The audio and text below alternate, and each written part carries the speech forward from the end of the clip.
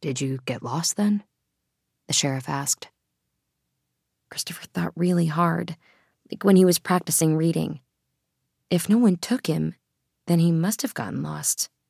That made sense. He nodded. Yes, he got lost.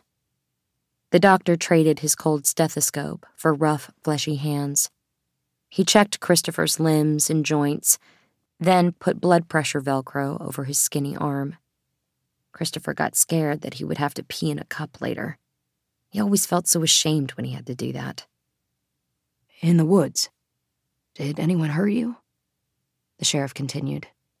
Christopher shook his head. No. The doctor hit the button, and the blood pressure machine made a grinding noise, strangling his arm. When it was done, the doctor took the Velcro off with a rip and jotted down some notes. Christopher heard the pen. Swish, swish, swish. Did you hear the cars? Is that how you found your way out of the woods? Christopher looked at the doctor's notepad.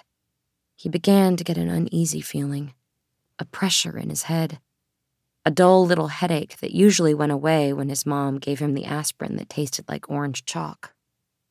But this one was different somehow, like he had enough headache for the both of them. In the woods. Did you hear the cars? Is that how you found your way out of the woods? Christopher snapped out of it. He shook his head. No. So, you found the way out on your own? Christopher shook his head. No.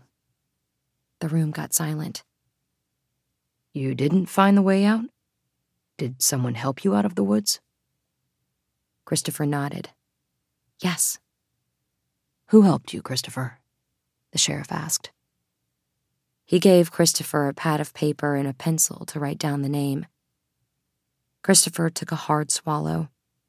He whispered, barely audible. The nice man.